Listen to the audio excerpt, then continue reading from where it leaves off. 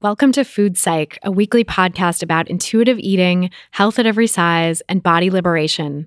I'm your host, Christy Harrison, and I'm a registered dietitian and certified intuitive eating counselor. Join me as I talk with interesting people from all walks of life about their relationships with food and their bodies. I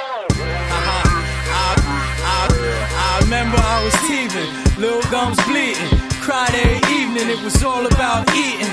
When I became a teen, it was all about beefing. Now I'm ready for the world, try and sink my teeth in, stacking it. Hey there, welcome to episode 120 of Food Psych.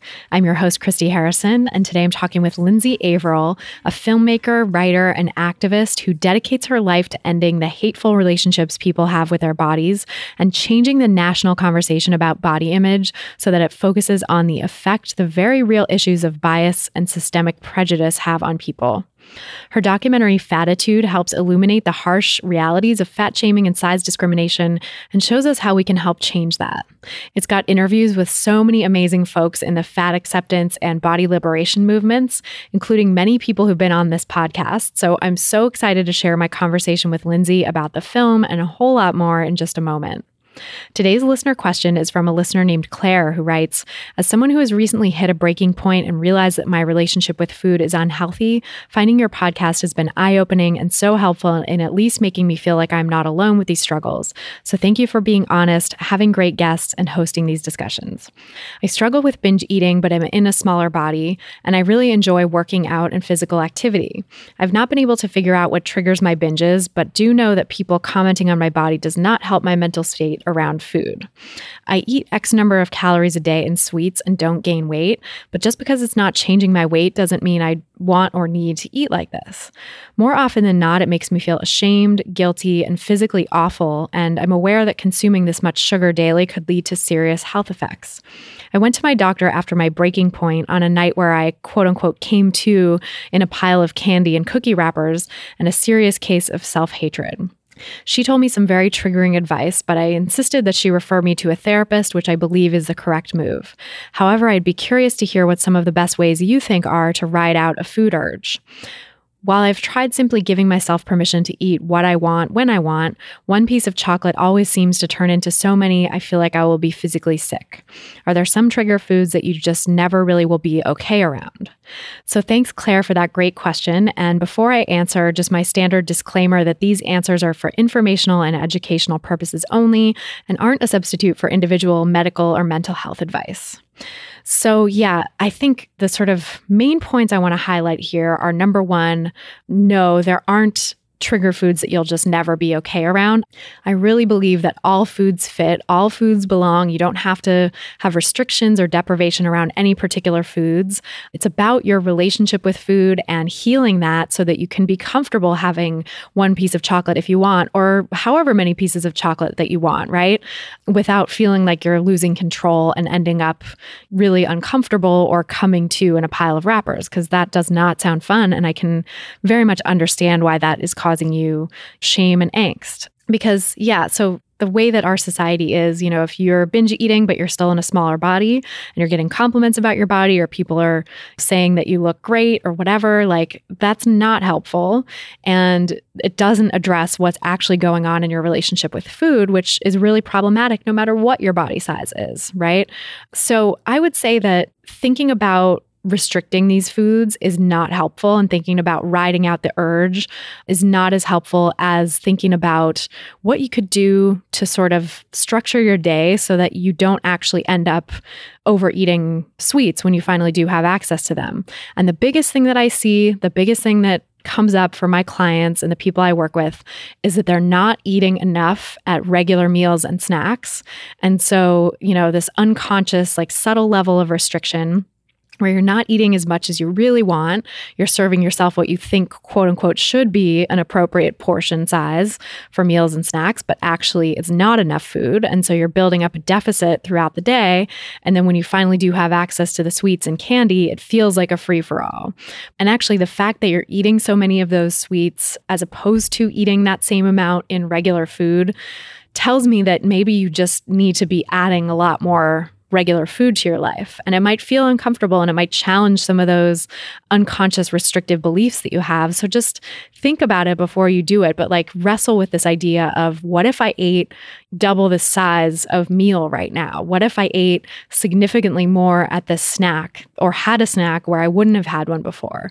What if I added to every single eating opportunity, eating occasion throughout the day, and made sure I have many eating occasions throughout the day where I'm getting my needs met at a subtler level, right? Like meeting your needs so that you don't get to this extreme level of hunger or frenzy around food where sugar and sweets is the only answer. And the reason people really get to that frenzied state around sugar and sweets usually is twofold. One is physical deprivation, which I was just talking about. So not eating enough throughout the day, being at this sort of low level of restriction constantly.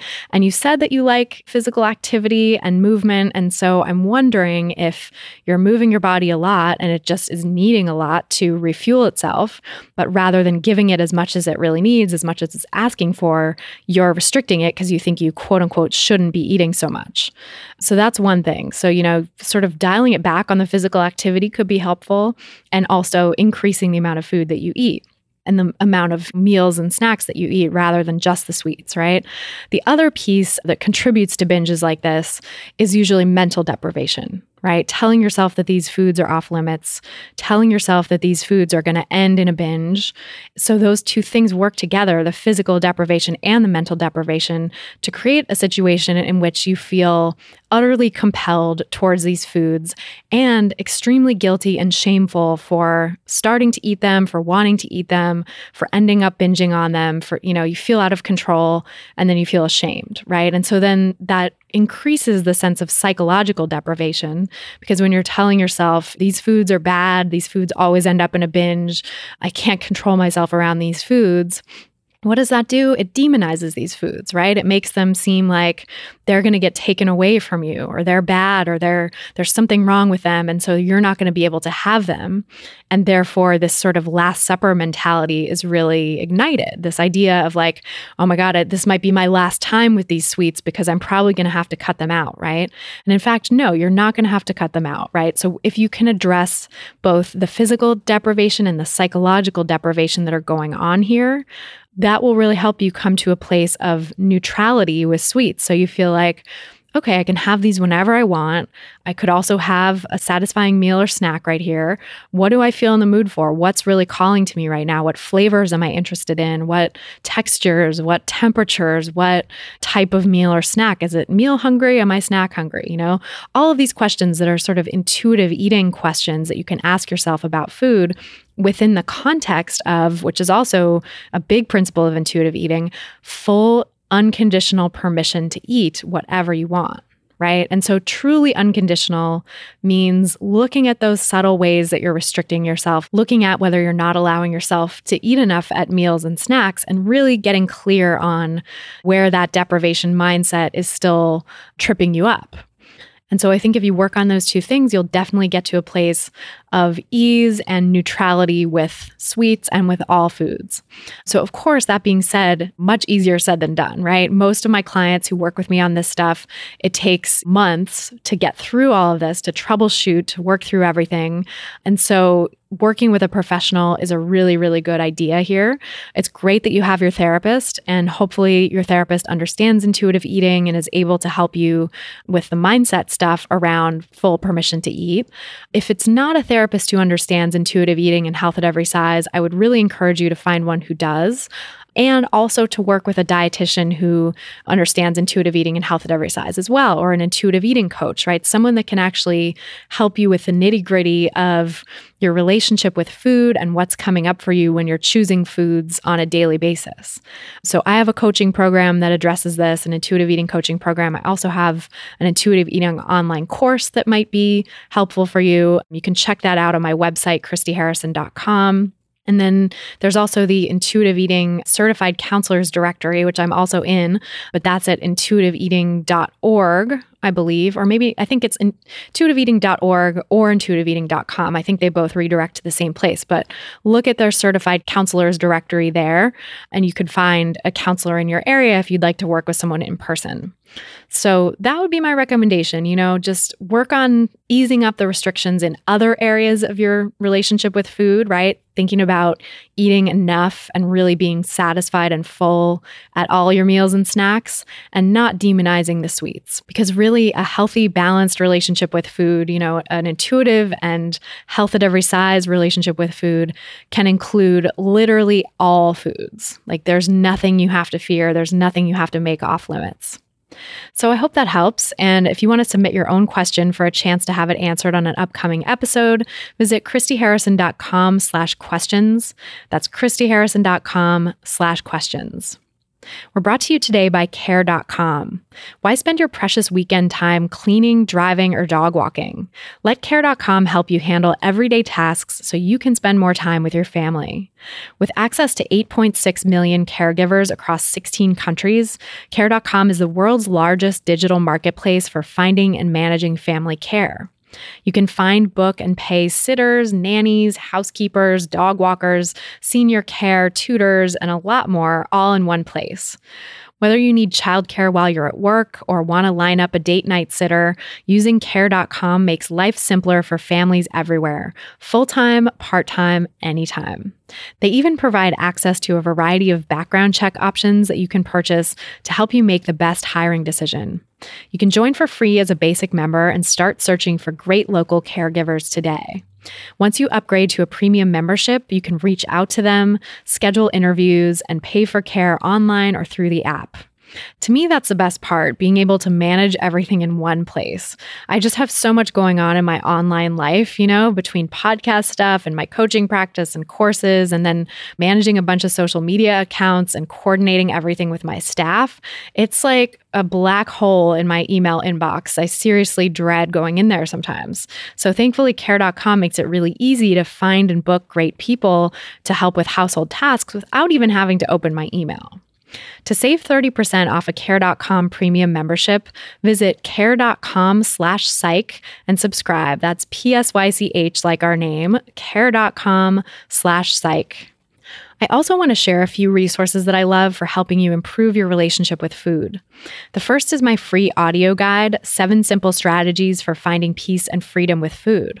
This is my quick start guide to intuitive eating and health at every size. So if you're looking for some practical tips to launch your anti-diet journey, this is the place to go. Head over to christyharrison.com/strategies to get it, or you can text the word 7 strategies, all one word, to the phone number 44222. That's the number 7 and the word strategies to phone number 44222. The second resource I want to share is my online course, which I mentioned, Intuitive Eating Fundamentals. It's a 13-week program that I created to really take a deep dive into all the principles of intuitive eating and to help you move past the areas where people tend to get stuck when they try to do it on their own. I'll show you how to recognize the diet mentality even in its subtle forms and how to start substituting non-diet thoughts instead. I'll share my secrets to making food and exercise choices from a place of self-care rather than self-control. And I'll also teach you how to navigate emotional eating and stop alternating between restriction and overeating. And you'll learn so much more from this course. Check out what a few participants have had to say. This first one is from a participant named Christina, who writes, "The gratitude that I feel for Christy, her team, and the Facebook group cannot even be put into words right now. I'm at a place that I never imagined was actually possible for me. It's amazing, liberating, humbling, and exhilarating. This course saved me. It gave me such a deep understanding of intuitive eating as well as of myself. I gave up dieting. Thank you, thank you, thank you." And then a participant named Kathy said, "Every week I learn something new about me.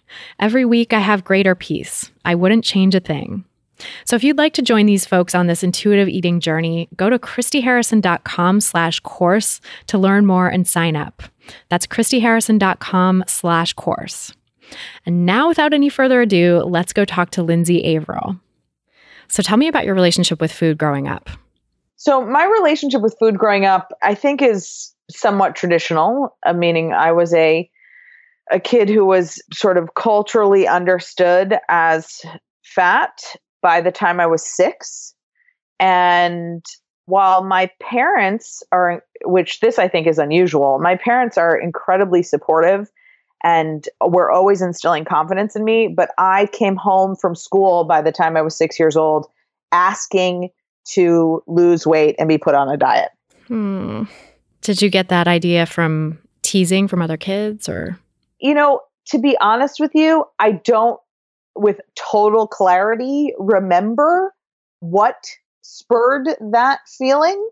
I'm sure it had to do with teasing, but I weighed, I would say, honestly, probably not more than pounds more than other children, but pounds in a small child can seem significant. And so I was understood as fat. I was definitely understood as different than my peers, and I didn't want to be.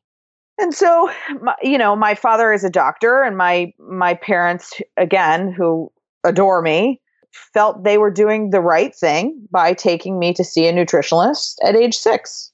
What was that experience like? To be honest, you don't have the framework for any of these things. It was the beginning of diet cycling for me in my life. So I would say that from the time I was 6 until I was 30, I was always on a diet. And of course, in a fairly traditional sense, I would diet and lose pounds, and then I would stop dieting and gain pounds, right? And most often when I gained pounds, I would gain more pounds than I lost, because when you starve your body's reaction to starving is to pack on weight because it thinks it's starving. So it's going to store fat cells and nutrients for the next time it's starving. Exactly. But all of that said, I think through most of my sort of youth and teenage years, my relationship with food was not that, it didn't qualify as an eating disorder. It may be qualified as disordered eating. And then in my late 20s and early 30s, I think I progressed. And I think this happens to a lot of people, having an eating disorder that went unacknowledged because I was living in a fat body. So I had reached a point where my caloric intake was very, very low, and I was literally trying to starve myself thin. So, I had gotten to the point where I was practicing just really unhealthy behaviors. And in Fattitude, Deb Burgard, who is a psychologist from the West Coast, talks about how when we look at anorexia, we have a tendency to look at that person with anorexia and think, oh my God, you're jumping on and off the scale. You're recording everything you eat. You're worrying about every morsel and calorie that you put in your mouth. We need to help you, person with an eating disorder. But we prescribe that behavior to someone living in a fat body and don't recognize that we're prescribing what we're calling mental illness to people. And the only difference is people's body size to start out. Exactly. Right. So, and when you're living in a fat body and you're behaving that way, they look at you and say, oh God, you're amazing. You're doing everything you're supposed to do, but you're sick. Yeah. Right? Body is sick. You're not giving it enough nutrients. So your metabolism is slowing down. You have bouts of depression. You have all these, you're not giving your body the right nutrients so that it's making the right chemicals, so that it's taking care of itself. Right. You're having a lot of the same mental symptoms and physical symptoms too of someone with. Yeah. Well, and as we know that people who progress in these cycles of disordered eating, they get worse. They don't get better. So as you progress further and you start thinking that you start to see, bouts of depression and despair because you can't understand you're doing everything right. Why are you not a thin person? And because being a thin person is being held up as the thing that's going to make you feel happy. And of course, that's like saying, of course, people are going to disagree with me, but that like if I had all the money in the world, I would be happy. And the truth of the matter is happiness is something that you have to bring from within yourself, from inside to yourself. You don't have to attain something from outside in the world or a particular physical shape in order to enable happiness. Happiness is a choice, not an acquired thing. Yeah, so well said. I mean, and I think that that analogy of wealth is really one that people can understand. It's like, it's pretty sort of well known that there are some really miserable rich people and some people in abject poverty who can be happy because they choose to. And that, you know, obviously it's not as simple as that, but like there is a huge element of choice to your happiness. And yet with body size, it's like we're so brainwashed, we're so conditioned to think like, no, but it really will only be possible in this type of body. And I have to just put everything in my life on hold until I attain that. Right. Yeah. So how did you come out of that? Well, I think the way that I came out of that was a slow journey. I'm not someone who in particular went through treatment. So I didn't have treatment with a psychologist or through any kind of a recovery program. I started to recognize in my own life that I was not happy, right? And I also started to recognize that I was loved, right? So I was married, I have a husband who I adore, I have a family I adore, and I was looking around and thinking my life is pretty good, why am I so miserable, right? And I started at the same time that I was sort of having this epiphany for myself, I started to study for my PhD.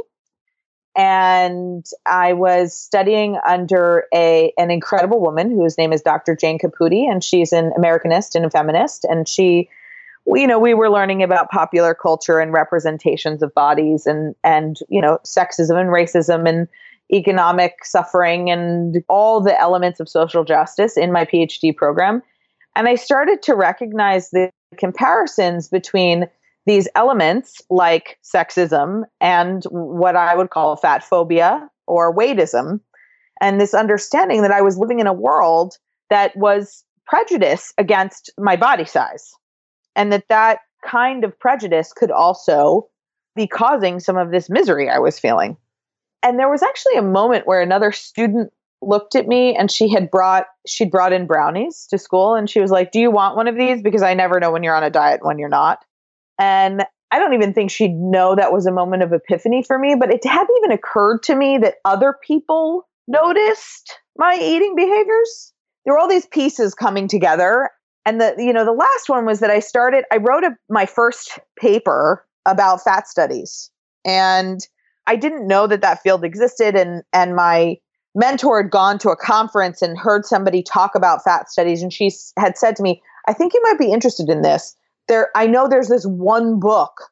Go look at this one book." And it was the Fat Studies Anthology. And then I think that was the first book I ran into. And I'd never seen anything by Marilyn Wan. I'd never seen the Fattosphere. None of that was present in my life yet. But I had this one book where I started to realize, hey, it's not just me that's recognizing this as a space of injustice. There's like a whole bunch of people who get this.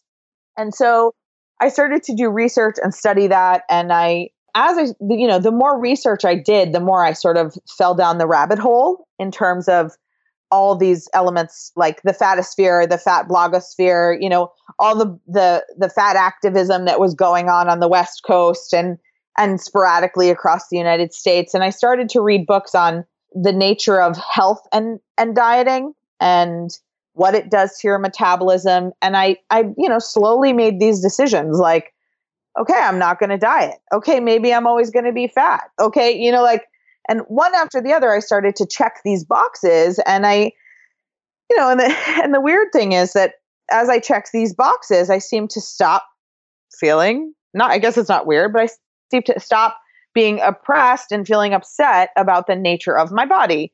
And I started to embrace my body and recognize that I lived with this husband who was madly in love with me, who always was after me and interested in me sexually. And I all these perceived problems in my life were imaginary. I told this story a couple of times before, but we were driving on the highway and I was in the process of getting healthier. And I looked at this billboard on the highway, and the billboard was like I live in South Florida. So the billboard was like a woman in a white bikini lying on the beach. I don't even know what it was advertising, but I looked at him and I said, see, that's the thing is I never got to be that. I never got to have that. And I probably never will. And, and I was talking about being her body lying comfortably on the beach. And the truth is, today I know I have no idea if she was even comfortable on that beach, right? But in that moment, he looked at me and he said, well, what did she have that you didn't have? And I was like, what do you mean? And he was like, did you have like friends that you love and adore? And I was like, yeah. And he was like, did you go to the prom and date guys and life experience? And it was just this like lightning moment for me where I thought to myself, nothing. I did everything. I've been madly in love. I've been, I've acted on a stage. I've sung in public. I've pursued a PhD degree. I live a pretty privileged life, right? And in the midst of it all, somehow not being in a bikini on a beach was the issue. Like what? Because today I've done that too. What is it that I was missing? And I don't think there really was anything other than the assurance that I was allowed to live in this body. It's so interesting that you share that, because I think the myth of having to attain the thin ideal in order to have all these things fall into place in your life, like happiness or a partner who loves you and you're, attracted to sexually, and friends and social support. There's a myth that is not attainable until you are in a thin body. And then even if everything in your life flies against that, it's so easy not to recognize it. Yeah, absolutely.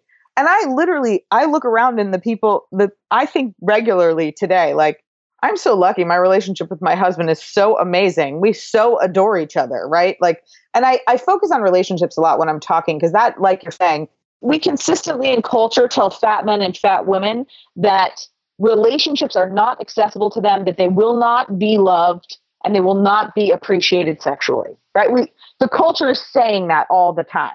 And that is not my experience in my life.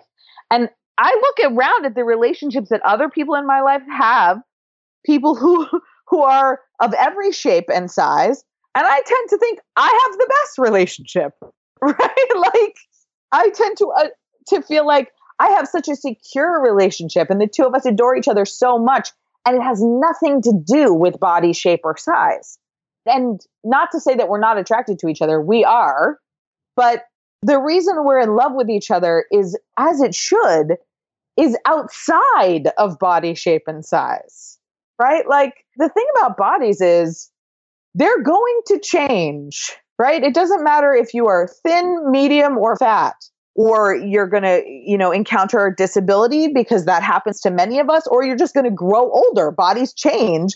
Yeah. That's such a great point, and so important to remember. Like, it's not about the outer package. It's about the relationship that you have. I'm curious how you found your husband and how you sort of stumbled into this relationship that is so valuable, especially with struggling on your own with your eating disorder, and maybe not, I don't know if you were open with him about it, or like if that was sort of a separate part of your life, but I'm curious to hear about how that affected your relationship and how your relationship was able to flourish even despite that. Yeah. Well, first of all, I don't think I really recognized that I had an eating disorder until I recovered from my eating disorder, right? Because until I had studied eating disorder and studied fat bodies, it didn't occur to me that somebody living in a fat body could go back and could be managing anorexia, right? Like, because the culture does not tell you that that is an option, right? So, and it was only looking backwards that I acknowledged that I allowed my relationship with food to control a lot for me, and to be the space in which I felt control and joy about myself, right? So, when I was controlling my caloric intake, I was proud of myself and I felt in control of my life. And when I wasn't controlling my caloric intake, I was disappointed in myself and felt out of control in my life, right? So I met my husband through computer dating, which is, again, I was raised to feel confident about my intelligence and my personality and all the elements of me that weren't physical, right? So I didn't have the fear of dating that you see in some fat people. So for me, I thought, well, somebody will look past my larger body because the rest of me is great. But admittedly, when I met my husband, I was on what I always call like the thin side of my spectrum. So I was usually, when I was not in a relationship, I had a tendency to be on the thin side of my spectrum. And then during my relationships, I would gain weight because I was more comfortable in a relationship than out of it. Right. So the two of us just kind of clicked. I don't know how to explain that. That's just the magic, right? Yeah. So, yeah. The stuff that has nothing to do with your body or food or anything like that. Exactly. And admittedly, I do think there were, in the first couple of years of our marriage, there were definitely some struggles because there were things that I was putting off that were sort of hurting us both. So I'm pregnant now. It's been a long journey for me. We lost a number I had a number of miscarriages. I also lost a baby at 5.5 months. But one of the reasons is because I'm older, right? So I'm 39 in this pregnancy. I didn't start trying to get pregnant until I was 35. And while I was much healthier in my 30s than in my 20s when we met, I still was sort of getting better. Right. And so in my early 30s, I couldn't imagine getting pregnant at the current body weight I was at. I felt I needed to be at a lower body weight in order to have a healthy pregnancy. My father is an obstetrician and he did not force that on me, but I would read and I would think like, oh, it's unhealthy for people to be plus sized and be pregnant. I need to drop weight before I get pregnant. And I put off us having children for, 5 or 6 years because I wasn't thin enough. Which is so, the myth of that, right? That is, it's so counterintuitive to actual reproductive science. Right. And age is a much bigger factor in reproductive science than body weight. Right. And also if your body weight is suppressed and too low for you, you might not be producing enough estrogen to get pregnant as well. Right. Exactly. Well, and the other thing, of course, is that it's worth acknowledging that at 39, at a higher body weight, I've had a very, very normal pregnancy, knock on wood. And that's been very healthy. I had no gestational diabetes. Because I had a regulated metabolism at this point, I had a very sort of normal weight gain, meaning I basically gained a baby, right? Like with, mind you, no restriction during my pregnancy, meaning so when I had a craving for ice cream, I ate ice cream. When I had, you know what I mean? Like it wasn't like I thought, oh, I'm not allowed to have those things because I don't think like that anymore. And so I just ate when I was hungry. Do you know what I mean? I didn't get pregnant saying, oh, I'm now allowed to have whatever I want. You know what I mean? Like there was no switch in my brain. I was just now pregnant and continued to eat food. Yeah. It's interesting. I think a lot about that, the sort of pregnancy cravings, quote unquote, that people report having. And then there's this sort of cultural lore about it. And I think it really is because we live in diet culture and women are pushed to restrict every other time. But in pregnancy, it's sort of like, well, it's for the baby. Give the baby what it needs. And so there's this one little window where culturally we're sort of encouraged to give in, quote unquote, to these quote unquote cravings, which like if you were having an intuitive relationship with food in every other time of your life, really doesn't happen. And I've talked to a number of other people who have had that same experience, that just like it's pretty similar to how they eat the rest of the time. Right, of course. And there I do think there are like pregnancy driven cravings. Like in the beginning of my pregnancy, all I wanted to eat was oranges, which, in my regular life, I like oranges, but that's not what I'd like to eat for breakfast, lunch, and dinner. Right? Right. So there are definitely moments where you're sort of physically driven towards specific foods. And, my mind tends to think of listen to your body knowledge that like maybe my baby, I don't have enough vitamin C for my baby right now. You know what I mean? Like, but, I listen to other women talk about what they eat during pregnancy and they're all talking about, oh, I reverted to my childhood foods. I eat macaroni and cheese and ice cream and French fries. I'm like, yes, I have had those things here and there along the way in my pregnancy. Listen, sometimes you wake up and you're like, man, I need pizza, right? Yeah. But in other moments in my life, my relationship with food these days are about what can I give my body that's going to give me energy, that's going to make the day brighter? And I tend to one of the roads to intuitive eating for me was thinking about a rainbow of food, a round vision of nutrients.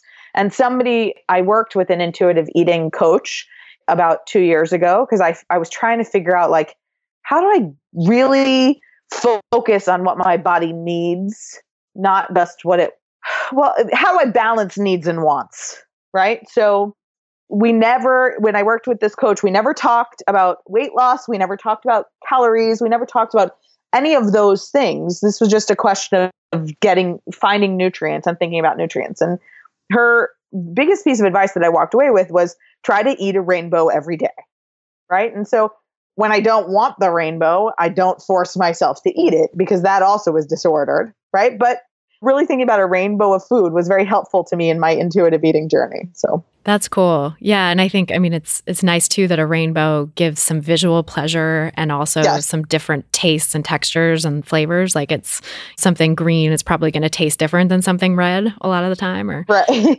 So, it's like you get the sort of bitter, like green flavor and the maybe sweeter or sort of tart flavor of tomato or a pepper or something like that. So yeah, exactly. Yeah, that's kind of cool. I like that approach to thinking about it. And it's interesting too, thinking about the sort of later stages of intuitive eating where it sounds like you were really ready for the gentle nutrition part. What was that like for you sort of getting there? Did you go through a phase of feeling like, I'm just going to eat whatever, whenever, I'm going to eat all the things that were restricted, which is sometimes what I call the honeymoon phase, or it's just like, woohoo, Yeah. Well, and I think everyone goes through that phase. So a lot of times when you're talking to activists, body positive and fat activists who've given up dieting, they all say, well, my weight balanced out, but they sort of skip over the part where they acknowledge that they gained weight in the beginning. Mm-hmm. Right? Mm-hmm. So I don't have a scale in my house. So I don't really know what my body weight is unless a doctor puts me on a scale. And even then I often just say, you don't have to tell me, right? I don't really need to know. I understand the shape of my body. I'm actually much more familiar with my body than I was when I was trying to starve it, right? So I found that in the beginning of my intuitive eating journey, there definitely was a phase where my body got larger. And that was what you're calling the honeymoon phase, where I definitely was like, I'm going to eat all these things that I was never allowed to eat. And I'm going to try them all and I'm going to eat them. And what a pleasure, right?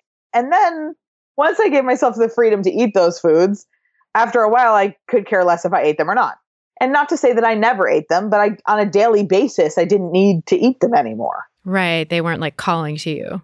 Exactly. And so I then went through a period of time where I just I got really into swimming. So, I spent part of my intuitive eating journey was actually also an intuitive exercise journey. So I spent a lot of time being like, what is the exercise I like? Because I used to do weightlifting and all this sort of cardio that people who are struggling with dieting do. And I would over exercise and I hated every minute of it. Like going to the gym was a living nightmare. And one of the lessons I learned from the body positive movement was find exercise that you enjoy so that you don't just do it for your physical body, but you also do it for your mental health, that it's pleasure for you. And so I found that swimming laps was really meditative for me and that I loved it. And it was the place I went to calm my mind, to get away from the stress of trying to finish a movie and a PhD and it was the place where I was at ease. And if you can, and you have the economic ability to do those things, and you have the physical ability to do those things, and you have access to that, that's great for anyone who can. But at the end of the day, we are not defined by a scale, right? That's the most important piece. Right. Yeah, we're not defined by a scale. We're not defined by what happens to our weight or by what behaviors we're able to do or not do. Absolutely. Yeah. And so how did you, when you were going through the initial weight gain phase, how did you relate to your body then? How did you sort of make peace with that process, given that you had, spent so long trying to fight against weight gain or lose weight?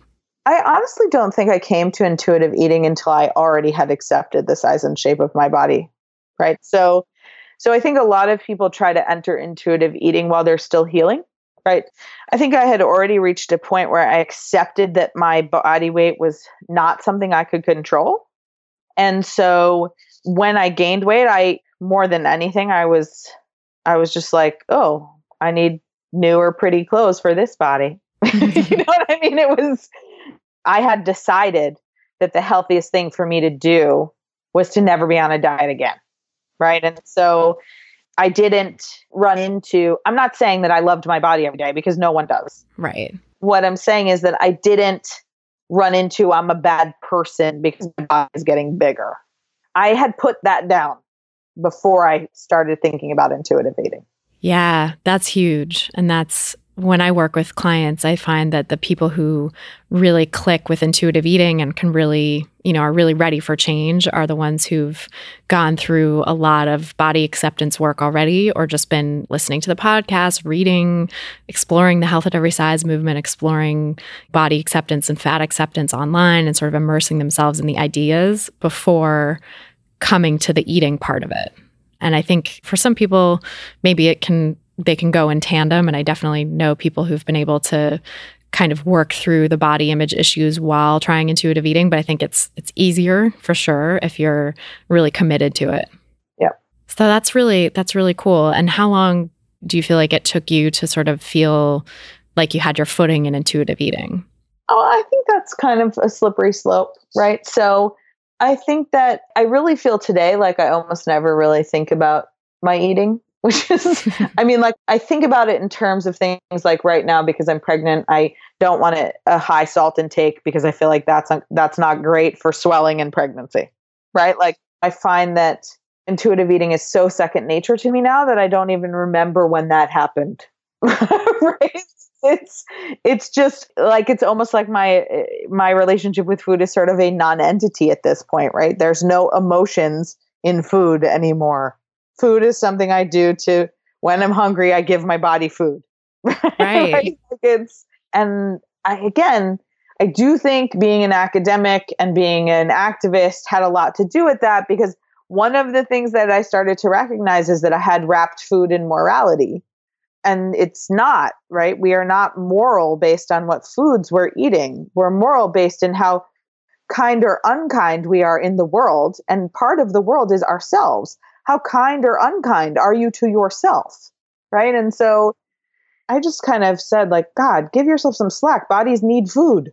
Let go of all the judgment and all of the mental anguish that you're putting into food, and start recognizing the joy that's found in food and the energy and the sort of magic that comes with food, right? I also love to cook. So I focused on that sometimes, on how I could be creative with food, how I could, really just finding what's good about food instead of what has tortured me about food. Yeah, finding the pleasure in it. And it's interesting too that you say it's like a non-entity, because that's been my experience as well. And for many people who've really gotten the hang of intuitive eating, it feels like it's suddenly just not an issue. I mean, not suddenly, it sort of creeps up, or who knows when it actually happens. But I think that speaks to the fact that we're all born as intuitive eaters. We all have the capacity to eat intuitively. And once we sort of step back into that, and maybe it's something like muscle memory or something kicks in, that we start to feel really in sync with these natural instincts, and it's just easy. Like there's no more fight. Well, yeah, that's exactly it. Well, and there's definitely something to be said for the things people used to say around dieting, like, oh, I can't have a cookie because then I'll eat them all, or I can't open the bag of chips because I'll eat the whole bag, right? And I got that when I was a dieter, right? Like I so agreed with that. And then now that I'm not in that place in my life, my body doesn't want that. So like we can have a bag of chips in this house for 2 months. You just, I eat a few chips and then I'm like, all right, I'm chipped out. You know what I mean? Like it doesn't, you might want the taste of a couple, but you're not interested in a whole bag. It just doesn't, and it's not a conscious choice. You're just like, stop, like you have a couple of chips and then you're like watching the TV show or back to work and you don't even think about eating chips anymore, right? Like it's right. You have enough and you move on. Right. Yeah, no, I feel that way too. I used to totally identify with that sentiment of like, oh, there's certain foods I'll just never be able to keep in the house, and really believed that because the experience I had with them was so negative for years. But of course, it's funny that I didn't really believe, like when I was a child, I didn't have those experiences. We would have chips and cereal and cookies and things that I thought were so binge worthy when I was in my dieting and restrictive times. But, as a kid, it was like those things could be there for months too. And I would never finish off the whole bag in one sitting or whatever. So once I sort of came back to intuitive eating, I'm like, oh, right. It's very much like when I was a kid. I just have food around, all kinds of different foods that I might want at any given time, but they don't sit there and call to me from the cupboard anymore. Like I can forget about them for a while, be like, ooh, right. Forgot we had this candy. I'm excited to eat it now, but I literally did not think about it for a couple weeks, Right. Exactly. Yeah, that's cool. And so tell me about your career trajectory a little bit, sort of where that fits in with all of this. So sort of at the same time that I was going through all my self-healing and my relationship with food, I was getting this PhD in something called comparative studies, which is basically like a liberal arts PhD where you design your own course of study.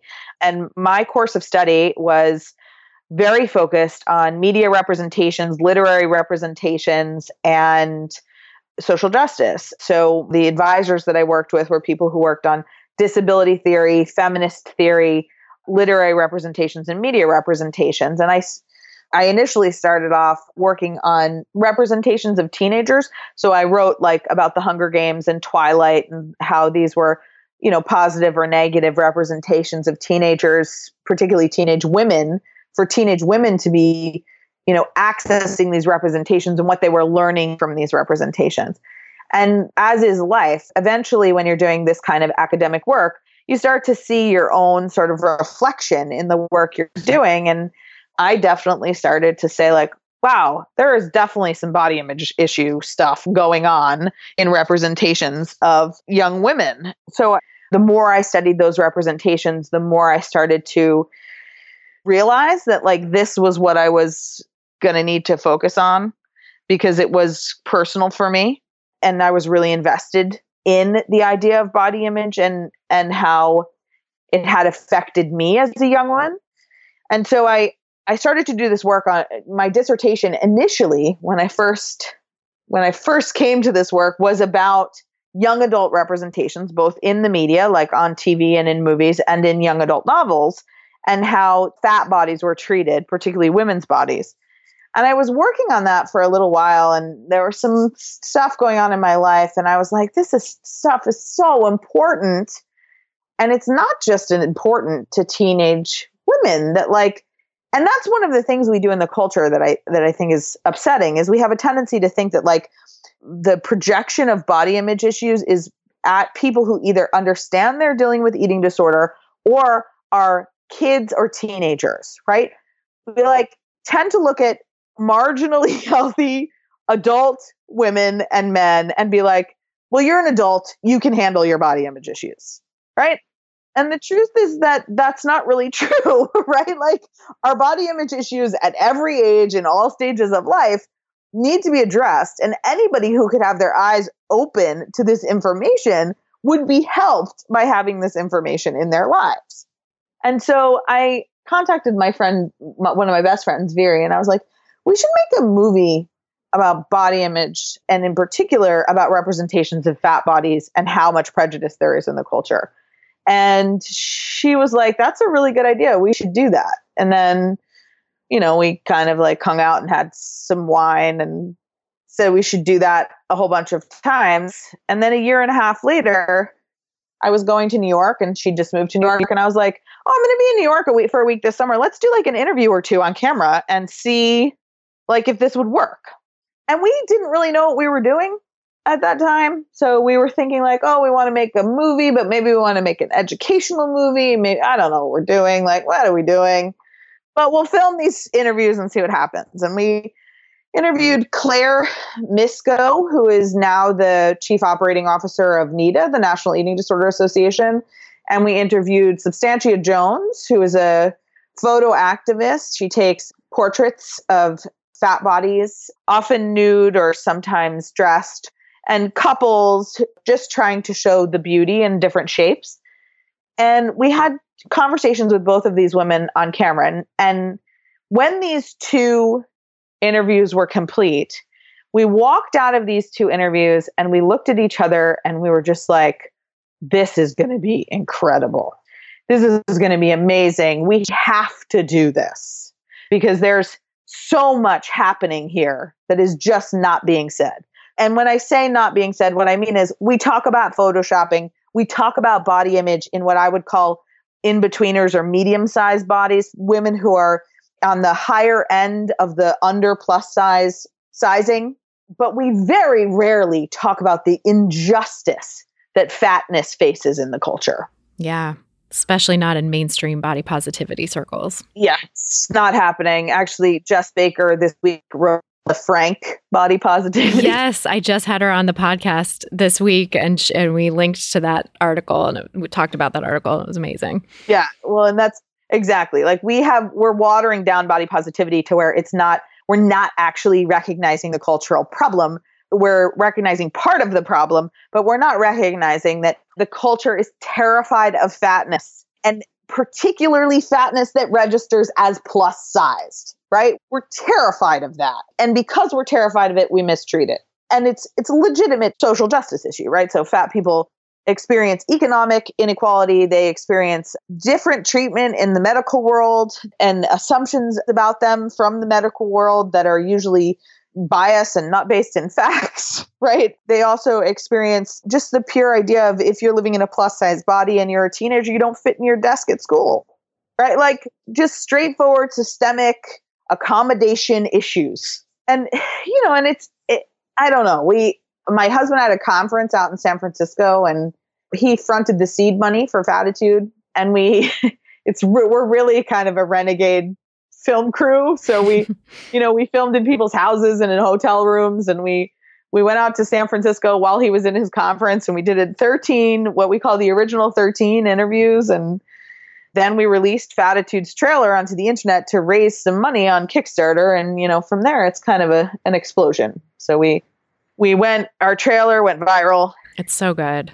Thanks. I love the people you talk to. It was a passion project. It's taken us a lot more time than we expected. We did it around me getting a PhD and Viri having a full-time job, right? So we have a multitude of commitments. We are a team of 2. We filmed, we interviewed, we edited the whole thing, right? Nobody else was involved with the exception of a handful of fantastic interns, although they mostly did social media stuff for us. And these days we have an incredible social media manager her name is Melissa Mazza. She's also a body positive activist who I love so very much. But just to be perfectly clear, there's not one person in Fattitude's team that has taken a dime home, right? So no one has ever been paid for the jobs they do for this work, right? So, and we made this movie and it premiered on May 9th of this year at the Vancouver Documentary Film Festival. And it premiered to a standing ovation. And it's somewhere in the next 6 to 8 months, we'll see a release for easy access for people. So, meaning it's some kind of a streaming release so that people can actually watch the movies in their homes, kind of a thing. We're still sort of doing the theater thing right now. We have a couple of screenings that we're discussing: New York, LA, San Francisco, that kind of thing. Ooh, let me know about New York. I'm so there. Well, New York is the one that is the most solidified so far. So New York is going to be attached to the Binge Eating Disorder Association's conference. Yes, in November. Right. We're going to try to raise some money for PETA by selling tickets to a Fattitude screening. That's fantastic. Yes, I am very excited about it. But and I'm going to be a brand new mom who's bringing her child. Oh, that'll be so interesting. Yeah, but absolutely, it's the work of Fattitude and my own personal body image and fat activism has just sort of grew organically, right? It came from living this life and then being an academic and then making this film, all of which were just out of the passion to see the world change about this topic. That's so awesome. It's amazing what a passion project can become. Yeah. Yeah, it really is. So yeah, tell us more about who's in the film and what it covers and all of that good stuff. Yeah, so the main focus of Fattitude is to really think about how media representations enable culture to act with cruelty towards fatness without us even realizing that's happening. Meaning that often when we represent fat bodies, they are monsters, they're jokes, they're asexual, or we're laughing at their hypersexuality that is unwelcome. And then at the same time, we're looking at some other media representations like The Biggest Loser, which I've actually just heard may have been canceled. Oh, that would be amazing. After 13 or 14 years of torturing the planet, they may have been canceled. Thank God. But we look at how, one of the quotes we have about The Biggest Loser in the film is Reagan Chastain, who is a fat activist, talks about the fact that if The Biggest Loser was animals, it would have been canceled in 2 weeks. Right. So really trying to understand how we accept the mistreatment of fat people in the culture and really sort of looking at that. We also get into sort of the questions of systemic prejudice, the injustices and the statistics that are evolved around those injustices. And then we spend the last 20 minutes of the film talking about solutions and how we could do something different. The film features like 48 voices or something like that. We did a total of 50 interviews, and I think 48 of them actually made it to the final cut of the film. But they are a collection of people from sort of all the different elements of the things that we're touching on. So we have psychologists, we have fat activists, we have body positive activists, we have actors and directors from Hollywood. Ricky Lake is in the film. Tess Holliday, the plus size model, is in the film, as well as Alex LaRosa, who is also a plus size model. We have a plus size stylist in the film, right? So the film covers sort of what I would call fat activism 101, right? There's a whole gamut of conversation happening. But for us, the thread line was, how does representation of larger bodies allow for prejudice in the culture? And how can we change representation so that it allows for body acceptance in the culture? Mm-hmm. Such an important mission, because representation is how people sort of absorb by osmosis these ideas about fat bodies that then allow them to enact prejudice on other people. So if we can start shifting the cultural representations and the norms around how fat bodies are represented, it could really make a huge difference in people's internalized weight stigma or weight stigma towards other people. Yeah, absolutely. Well, and I just wrote an article for CNN that I really do think the fat activist and the body positive movement are starting to gain momentum. I don't think that the majority of people on the planet have engaged with the body activist or the fat activist movements, but I do think that we're starting to see news articles about women and men who don't take the kind of prejudice they're experiencing sitting down, right? Yeah. And I think that's a really powerful cultural shift, because people living in fat bodies often, until very recently, the majority of them felt, and I would still say the majority do, that they don't deserve respect because they perceive their relationship with their body as if they don't respect their own body, right? And so, the reality of it is, no, this is our Fattitude tagline: everybody deserves respect, period. You should respect everyone you meet. They taught us that in kindergarten. Right? We should start from there. Yeah. Going back to what you were saying about morals and being a good person, right? Being kind to everyone you meet. It's literally that simple. Right. Absolutely. Yeah. Oh my gosh. I love all of this and I can't wait to see the film. Can you tell us where people can find it and learn more information about when screenings might be coming to their city? Yes, absolutely. So you can learn more about Fattitude. We also provide excessive resources on great books to read, great websites to visit, and information about what's forthcoming with Fattitude on our website, which is www.fattitudethemovie.com. And we also have a very active Facebook page, which, if you type Fattitude the movie into Facebook, it pops up first. That's awesome. And on that Facebook page, we post or we curate articles. We don't actually write a lot of articles, but it's a great resource to find what's happening in the body positive and fat activist world on a daily basis. So we post articles about injustice that we see as memes, as well as, great articles about plus size fashion for both men and women. Just a place where if you're trying to find positive representation about larger bodies, Fattitude's Facebook page is a great place to start. And we post a lot of information about the people who are in our films so that you get a chance to sort of meet them and the activism that they're doing. That's awesome. Yeah, I'm going to link to all of that in the show notes so people can find it, and would definitely encourage everyone to go check it out. Cool. Thank you so much for joining us, Lindsey. It's a pleasure talking with you. Absolutely. You too. This was fun. So that's our show. Thanks again so much to our guest, Lindsey Averill, for being here. And thanks to you all for listening. To get full show notes from this episode, including all the resources we discussed, you can head over to christyharrison.com/120 for episode 120. That's christyharrison.com/120. This episode was brought to you by my online course, Intuitive Eating Fundamentals. It's a 13-week course to help you master intuitive eating, give up dieting for good, and make peace with your body. Learn more and sign up at christyharrison.com/course. That's christyharrison.com/course. The music you're hearing behind me now is by a band called AWOL, and the track is called Food, used under the Creative Commons license. Thanks again for listening, and until next time, stay psyched. Stupid or scared, no work in the kitchen now.